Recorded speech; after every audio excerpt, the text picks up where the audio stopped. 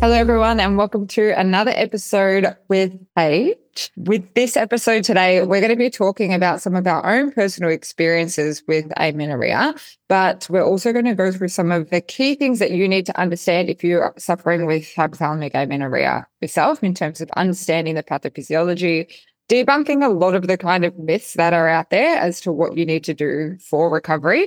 And we're going to give you a lot of our own specific guidelines as to what we do with our clients as well, because we know that there's many people on this journey. So, Paige, can you give us a little bit of an overview as to your own individual HA journey? Absolutely. I'll try and keep it as short and sweet as possible. Basically, my journey with amenorrhea began essentially when I was undergoing, my body transformation or basically chronically dieting. I then was going through physique competitions at the time, and I decided that I wanted to come off the pill. At that time, I was at like really low body weight for what's healthy for me. And then as part of that, continued to diet rather than trying to recover weight. And then I unfortunately lost my periods post-pill. So post coming off the pill, I never got it back for about 2.5 to 3 years. And that was a process of essentially slowly reducing down my exercise. It was slowly increasing the amount of food that I was consuming and putting on quite a lot of body weight in order for myself to recover and to get my period back. But it was a very long, hard, mentally difficult journey. And so whenever anybody talks about it, I can absolutely understand how difficult it is, because it's so much of a mental issue or a mental battle than it is also, the fight that your body is having sort of against you. That's it, because you've kind of got that one voice in your head that's still kind of trying to feed into the idea that I need to look a particular way. And then you've got the other kind of voice in your head that's like, hey, no, we actually need to do what makes us healthy and happy and makes our systems all work synergistically together, like reproductive cycle and everything like that. So it can be quite a tricky journey. I think too, also because, I was in an industry, or I was working in an industry where I felt like my body was essentially going to get me more clients, or, at the time, my body was like so important to me and how it looked was so important to me. But then also considering that my reproductive health is also really, really important, and making sure that I look at my period as my fifth vital sign. And if it's not working properly, then there's something wrong. And so making sure that I was focusing on that as well. But it was just really difficult to reduce down the desire that I had around how my body should look. Yeah, and it's so interesting that you even bring that up, because I know I had a new client consult about a week or two ago with a client that is kind of has gone through the HA journey, and we're regulating her cycles back again. And one of the key things she actually spoke about in terms of her body image was, she goes, I go to the gym and I'm training, but I look like someone that doesn't train.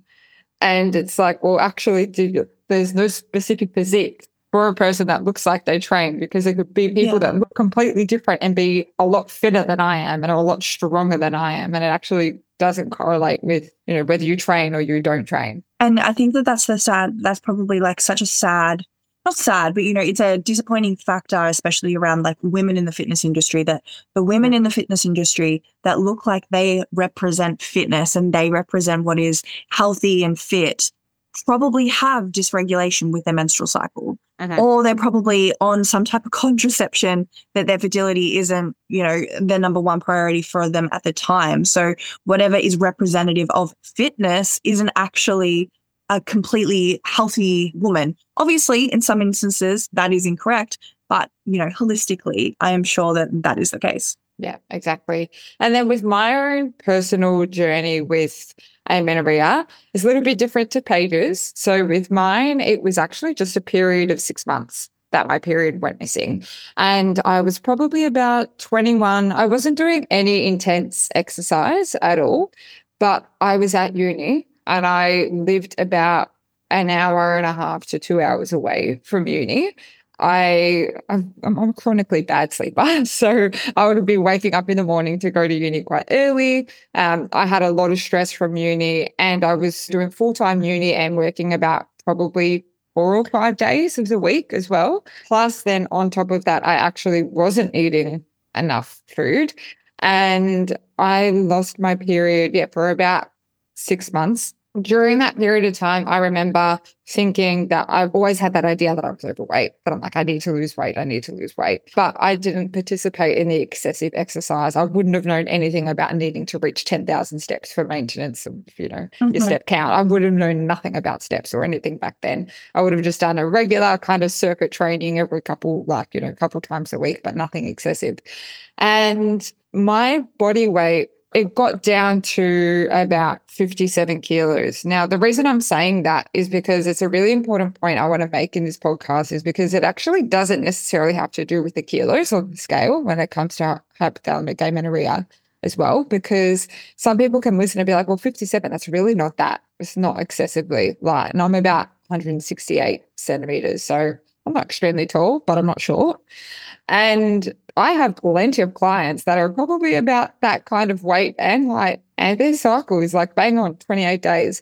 But for me, historically, prior to that point, I was overweight for most of my childhood, most of my adolescence, up until 16, 17, then I lost weight. And the thing is that for me, that body weight was obviously very different compared to what my body was used to. So couple a reduced body weight plus all the excessive stress from uni, it was enough to tell my brain that it's not a safe environment to have a child. Now, of course, the thing is when we're talking about this, not everyone wants to have it like, we need to have a period to have a child. Like, obviously, I was 20, 21. I was not thinking about having a kid.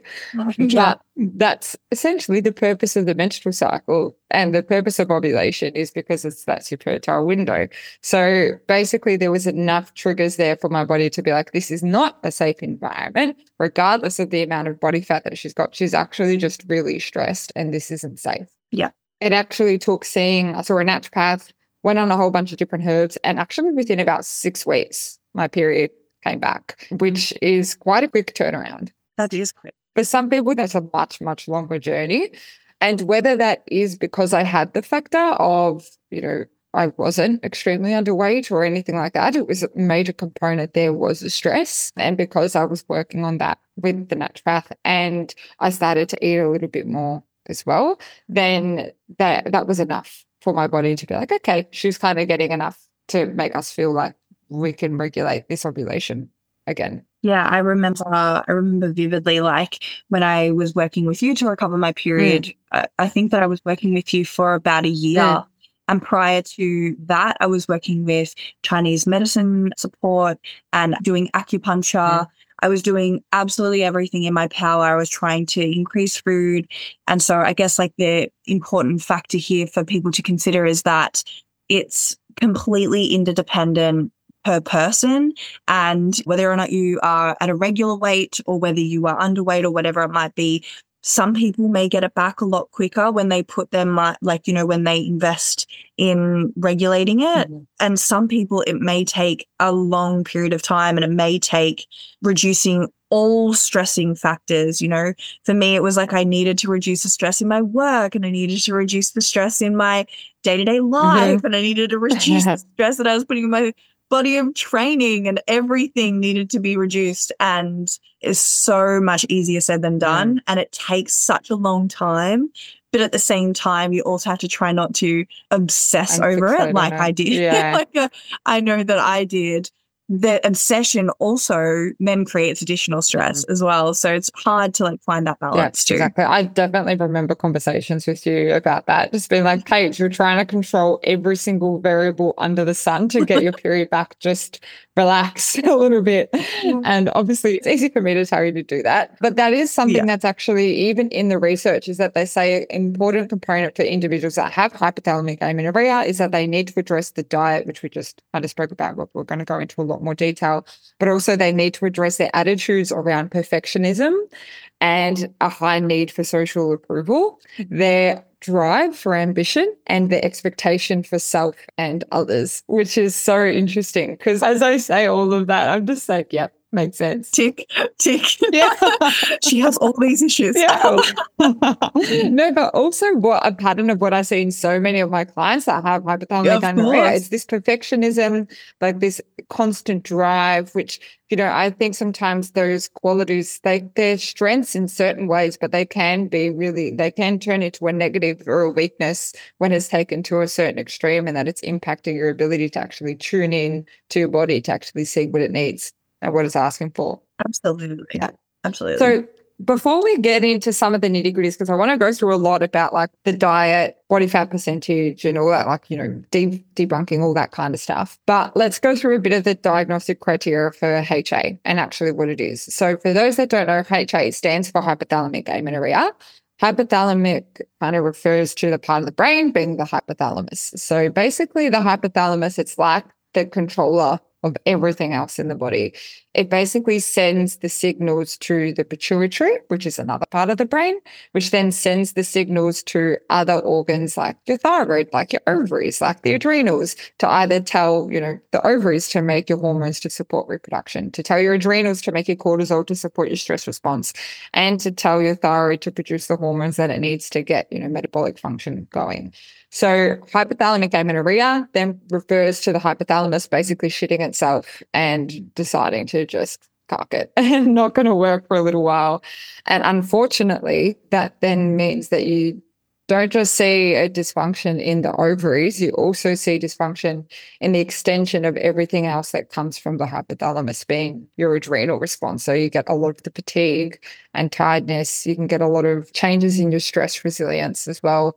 And then you get a decreased function in your thyroid because the thyroid gets the signals from the hypothalamus as well. Now, essentially with the diagnostic criteria, it's important to be able to get bloods done because you want to be able to understand, is it actually hypothalamic amenorrhea or is it polycystic ovarian syndrome? Essentially, with the menstrual cycles, we can then see that the cycles can proceed more than 45 days, like consistently, that the periods can be a little bit more than 45 days in between, or that there's been no period at all for about 3 months or more. So that's where you can kind of see, like, for example, in my case and Paige's case, we both kind of fit that picture of more than 3 months that we didn't have our period. But you could then see that the factors in our timeline were a little bit different, which means our treatment plans were probably going to be a little bit different. So there was no blanket treatment where I didn't lose excessive amounts of weight really quickly. That was kind of over a long period of time. But the main thing for me at that period of time would have been the intensity of the stress with a schedule and everything like that. Whereas with Paige, it was probably the combination of the stress and then going through comp and losing all the weight and everything like that. Yeah, and typically they say as part of that diagnostic tool for HA, it is chronically undereating, over-exercising, or high levels of stress, or a combination of both. Exactly. And that's it. And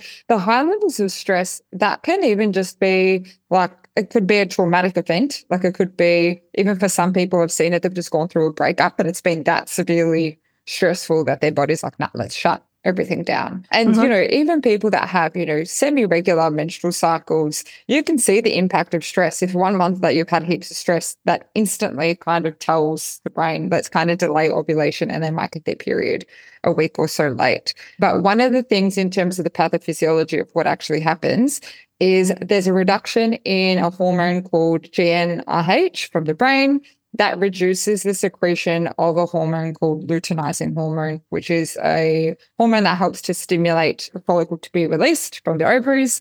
And basically, by switching off LH, switching off FSH, you then get reduced ovulation function. And that has a really strong association with the HPA axis being like the stress response being high, which is, like we said, undereating, over-exercising, and other stresses will constantly push that HPA axis to increase your cortisol output, which then tells the brain, don't secrete any luteinizing hormone. And then you miss your period. Now, in terms of how that's a little bit different to PCOS, it's really dependent on the bloods can really show us an understanding as to what's going on there. So generally with HA, like I said, you get the low LH, you get the low FSH. You also get low estrogen output, which is the main factor, which we're going to go into later on in terms of the side effects of that.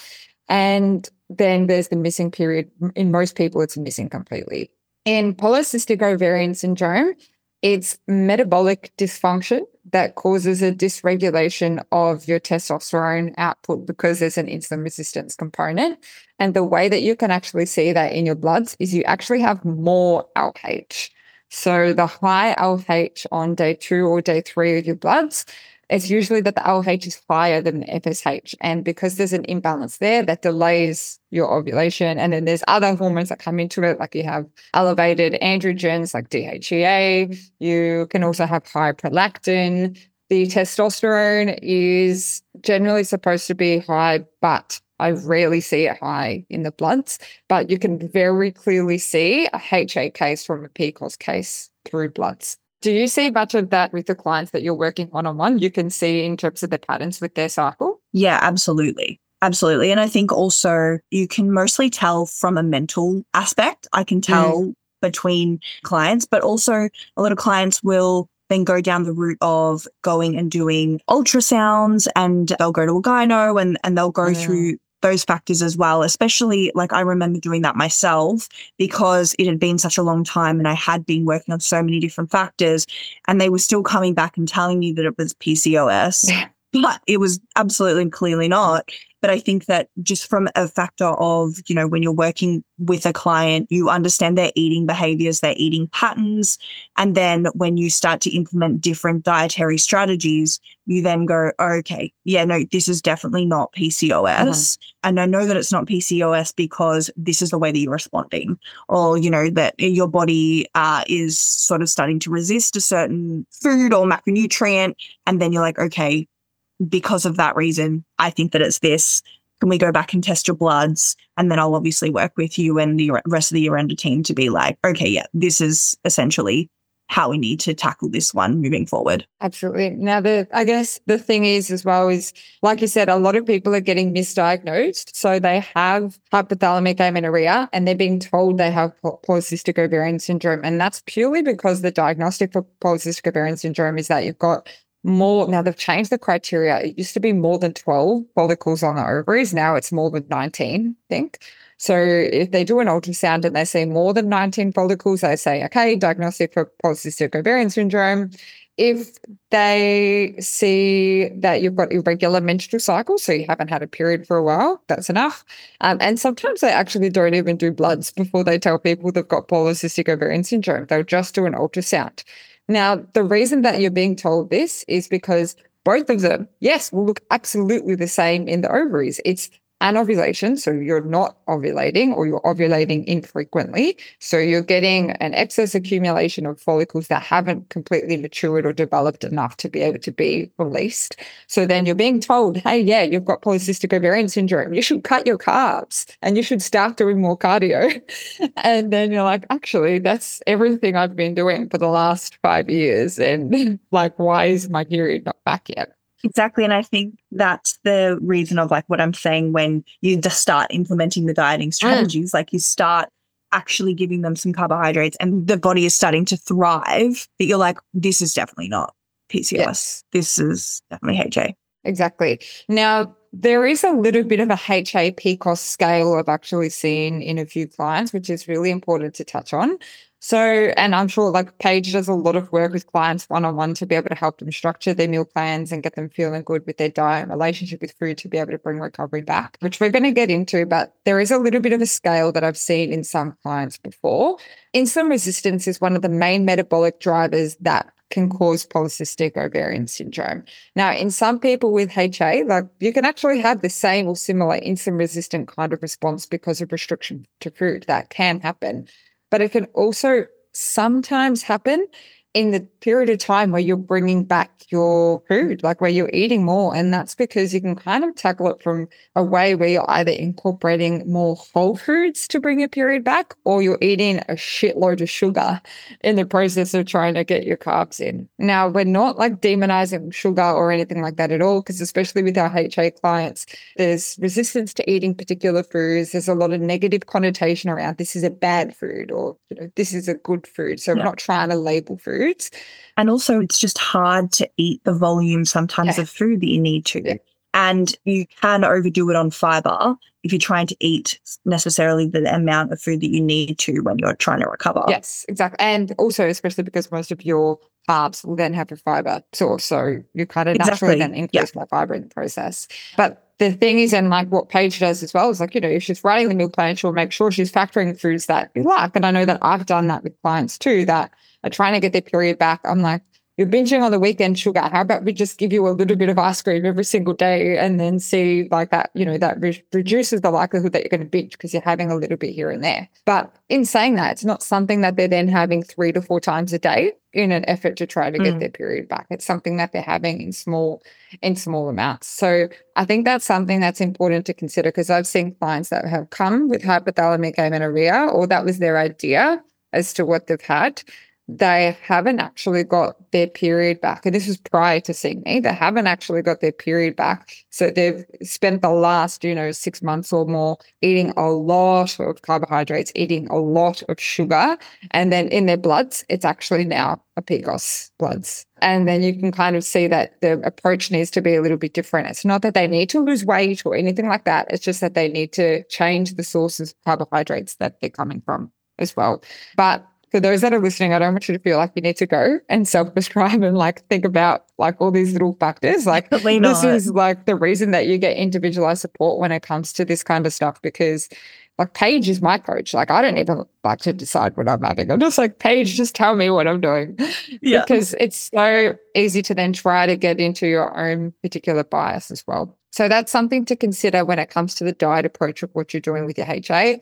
But in summary, with the whole HA PCOS thing, if you've been told you have polycystic ovarian syndrome, but in your timeline and in your history, you're seeing that things are ticking more of the boxes of HA, like there was excessive exercise, there was a lot of calorie cutting, and there was a lot of stress, and then your period went missing, there was a change in body composition, and then you're being told you've got polycystic ovarian syndrome, without your bloods being done, I would highly suggest you go and work with a practitioner that actually is looking into doing your blood test so you can have the right understanding as to what's going on. The reason being as well, because that's then going to change even like your nutritional or herbal prescriptions when it comes to your supplements, because herbs work in a specific way by stimulating the pituitary to function in a particular way. And there's things that are helpful and there's things that are harmful in terms of herbal interventions, dependent on what your individual hormonal profile looks like. So that's my little spiel on HA and PCOS.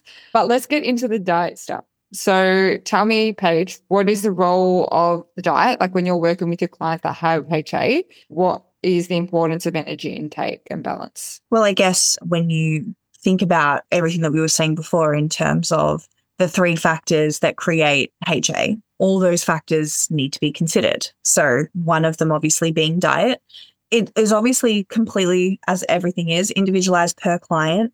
And it's very important from a nutritional perspective to understand the fears and the struggles in which the client is already having. So for some clients, they're struggling because they're binging or they're overeating on the weekend and then they're restricting during the week. So it's okay. How can we make sure that your energy intake is consistent across the week and that it is enough for what your body needs? So we're looking at it from a perspective of what does your body need at rest?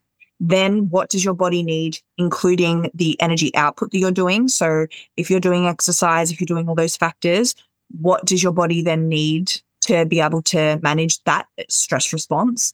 And then it's okay, what are you currently eating and how can we get you to that position? Slowly increasing. And I'm saying slowly increasing because I'm wanting to make sure that people are feeling comfortable. But if you're starting off at a point where you're eating like say 1,200 calories and your body needs 2,200 to 2,300 calories, I'm going to bump you up to about 1,600 and then I'm going to continue to increase and add calories until we get up to that point. I'm going to keep you there and see how you're feeling because I know that it is a very like fearful process. And then we're going to continue to increase, because there is a point in which you can actually start to have your metabolism supporting itself, in the sense of you can reverse diet to a certain point. You think that that's maintenance, but your maintenance may actually be a lot higher than what you think it is, or what a calculation would provide you.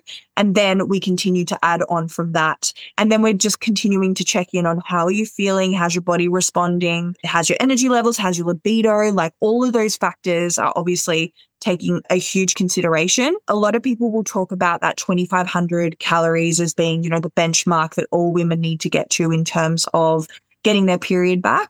But I don't necessarily think that's the case. And I think that if we blanket it by going, you have to eat 2,500 calories and just starting off with that straight away, it can create a lot of stress and fear. So that's why I like to go through the approach more so of increasing food. But then there's also a lot of people where we try and actually eradicate calories completely, where I'm just going, how can we structure your day of eating? What does your day of eating currently look like?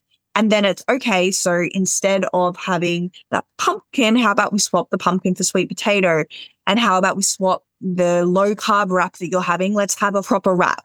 And just slowly making those changes, and then going, okay, instead of having a sweetener here, how about we just add in, a sugar-free sweetener? How about we add in some honey or something like that? You're not having dessert. Do you like dessert? How about let's add in some ice cream for dinner? If that's something that you're binging on the weekend, let's just try and include it day to day, so that then you're also starting to repair that relationship with food. So it's obviously completely individualized, but it's that important factor of increasing the amount of food that you're currently consuming to a point where your body is starting to reduce that stress response around food. You're feeling full, not overly full, but also remembering there might come a point where you actually, if you're still not getting your period back, you may need to eat more than what you're comfortable eating.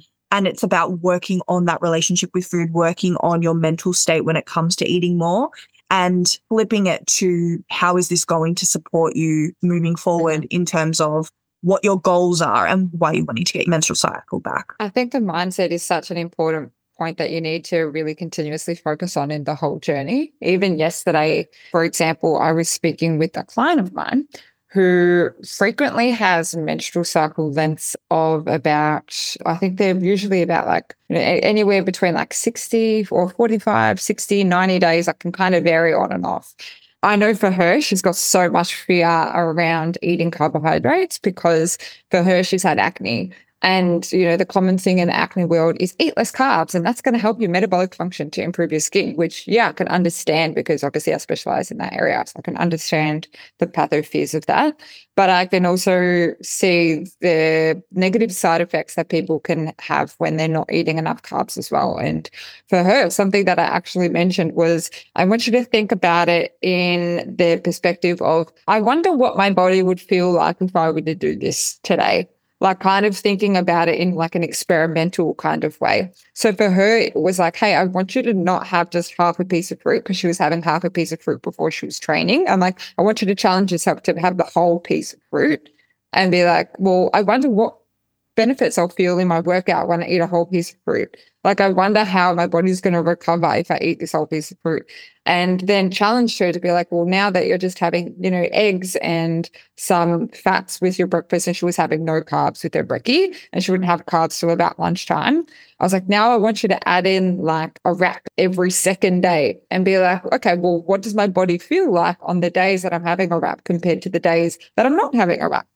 And think about it more in an experimental kind of way, because for her focus was on, I want to feel really good with my training. And it's well, let's kind of right now, your mindset is focused on that. Let's kind of latch on to that, use it to our best advantage, and be well, then how is our food going to support that? So I think that perspective of what you said, the mindset and thinking, well, how is my body going to feel if I were to do this?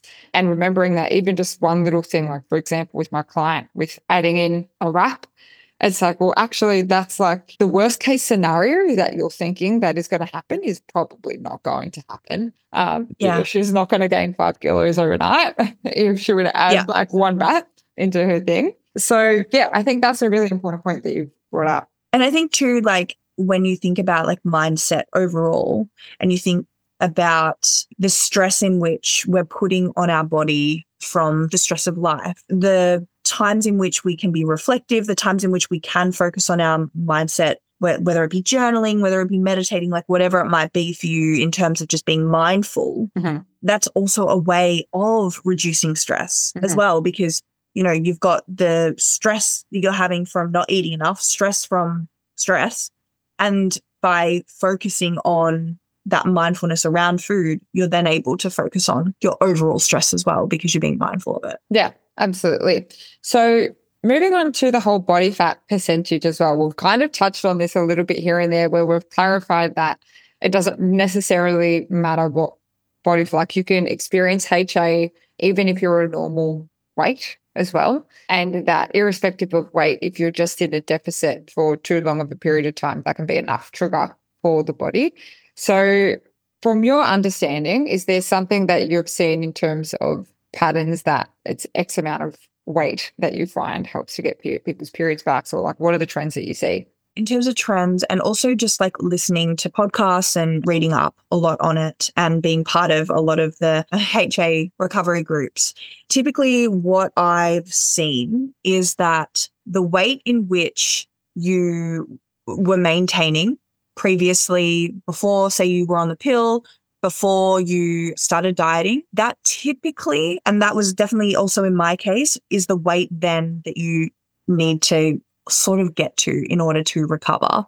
From one of the podcasts that I was listening to recently was that it's sort of 22 to 23% body fat and above is typically, but obviously there are people that are over that body fat percentage and also don't have their period. So it's important, I guess, to recognize that HA doesn't have a body fat percentage or a size that it dictates. But typically that's sort of what I see. I think it's also really important to note, and I have a bone to pick with BMI, which I know that in Australia they've currently removed, which is great, from the school curriculum.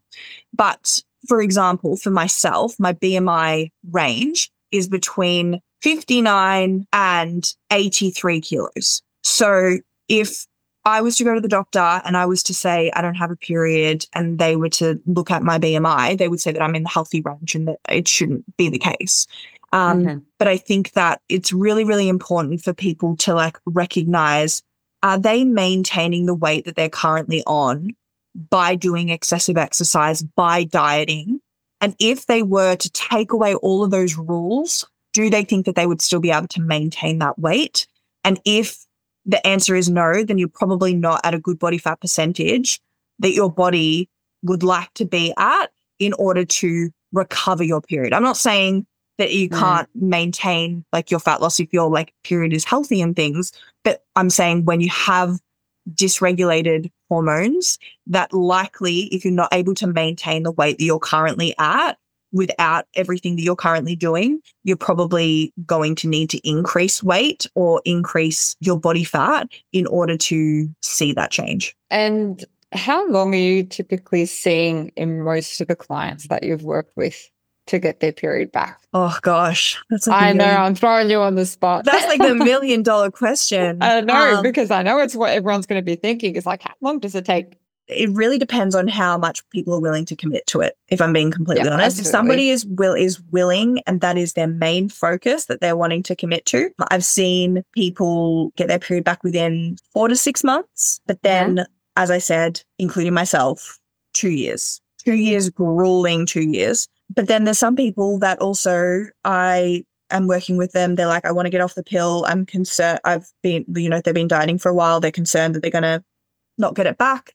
They come off the pill. And whilst they're coming off the pill, we're already focusing on that reverse diet. They get their period back within, 1 to 2 cycles.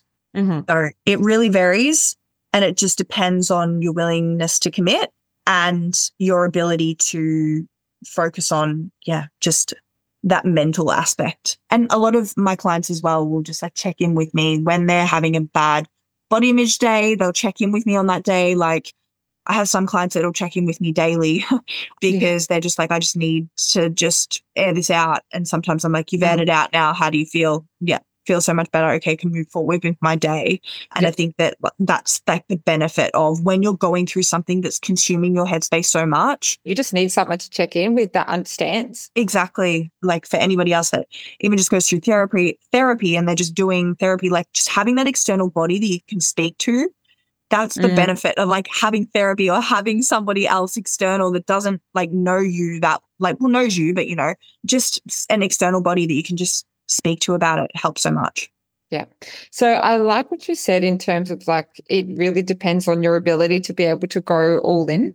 Because I know that I've seen that in some of my clients. Most recently, one of my clients that I've worked with on HA, the one that I mentioned before that had was binging on the weekends, and I told her to eat sweets every day so she could, get a better relationship with food. With her, she literally went all in. She was like increasing her food. She felt the discomfort. She would check in with me if she was feeling discomfort. She identified if her bowels were being sluggish, and we worked through around that. Because yes, naturally, your bowels will probably become a bit sluggish in the process of you increasing more food because it's a lot more volume and your digestion's not really used to it. But for her, she went all in the sense that she literally stopped exercising. Now, I know for some people that can be a massive thing, like stopping the exercise whilst increasing your food is a massive trigger. And for her, she was like, actually, I'm just going to stop completely because I'm committed. And she then started to then focus on different forms of training and started doing more yoga. And for her, like that's nowhere near the level of intensity as to what she was doing before. And we wouldn't typically classify that as a lot of exercise for her because it was like just flow stretching. She wasn't doing any like Bikram hot where she was sweating. Like it was actually really slow, gentle flows, which was nice. And I think that was only actually after maybe a couple months where she completely stopped and she's like, right, I'm feeling better, that I'm just going to start incorporating more mindfulness moving, just more for my mental health as well. And she was loving it. And I think we got her period back again within that like 4 to 6 month range. And she hadn't had a period for about 2 or so years at that point. And just the feeling that she got, like I couldn't tell you how many times she told me that it improved her relationship with her partner. Like they were happier together because they were able to do more things together in terms of just eating meals together and being happy, and she wasn't irritable, and like just seeing blood. Like, I don't know, I'm sure people that are listening that have had HA or PCOS, like, and sorry if there's any males listening that kind of feel like they, this kind of topic, but I know that if I haven't had my period for a while and I'd see blood, I'm like, yes, finally. Like, But even again, just like going back to like the libido, right? Like the surge of hormones, and you're just like, oh my God, I haven't felt like this in so long. And like that is such a huge thing as part of HA that goes missing.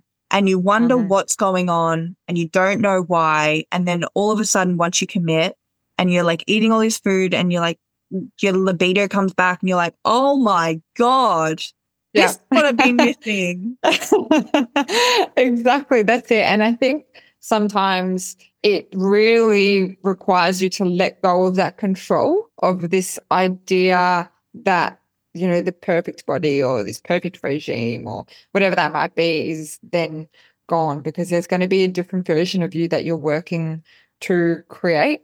And that version of you that has a healthy menstrual cycle, has a healthy libido, has more energy, still able to do the training and stuff that they enjoy and eat the food that they love, is like such better quality of life. Which is something we can obviously touch on later, like what life's like sort of post HA. Absolutely. Definitely. Now, there's so many other different things that I want to touch on, but I reckon we should hold it for a part 2. Definitely, I think so. Yeah, there's a lot more to discuss. There's a lot more. We've got things that we want to talk about in terms of like actually the major dangers of long-term HA if you haven't had estrogen circulating around for a long period of time, what that can do, the impact of exercise, so what you do there, the role of herbal medicine, and other factors that you need to look at from a holistic perspective when it comes to hypothalamic amenorrhea. But in summary, the main things we want you to take away from this is not every HA journey looks exactly the same, which means that the factors that might have caused you to be in hypothalamic amenorrhea can be very different to the person next to you. Everyone will have their own base level of where their body likes to keep them safe, and that will vary dependent on their own individual factors in their timeline, which then means that the amount of food you might need compared to the person next to you can be very different. The amount of stress that you might experience in 1 month compared to the person next to you can be very different because your stress resilience and the sensitivity there. So there is no one exact HA picture that looks exactly the same, which means there's no one HA treatment plan that looks exactly the same. If you're going from eating 1,200 calories a day to then trying to eat 2,000 calories a day in an instance, yeah, you're going to feel shit. Like, you're going to feel shit in your body. You're probably going to feel shit mentally. And it's probably not the best way to do it. You've got to slowly work towards focusing on the things that you need to get in the long run rather than doing it all at once. But in summary, another thing with the whole PCOS picture is if you've been told you have polycystic ovarian syndrome just by ultrasound and no one's done the blood tests, and your period's gone missing for more than like a couple months, then I would definitely say get your bloods done, make sure they're done. Well, I couldn't even say that they're done on the correct day of your cycle because you don't have a cycle. Just make sure you're getting your FSH and your LH done and your androgens tested and your estrogen.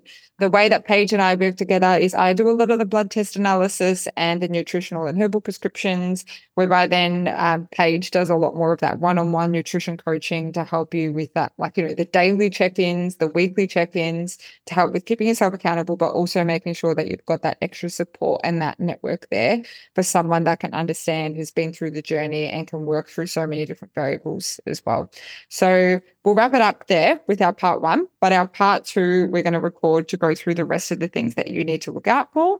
But if you have any questions at all, please feel free to send either myself or Paige a DM. If you've got any questions regarding things that you want us to cover, we are also more than happy to cover that in our part 2. Perfect. Yeah, we can put up a question box or something and get some questions through and we can answer them at the end. Amazing. Sounds good. All right. Thank you for tuning in, and we will pop details on the show notes with where to learn more information about working with Paige and myself.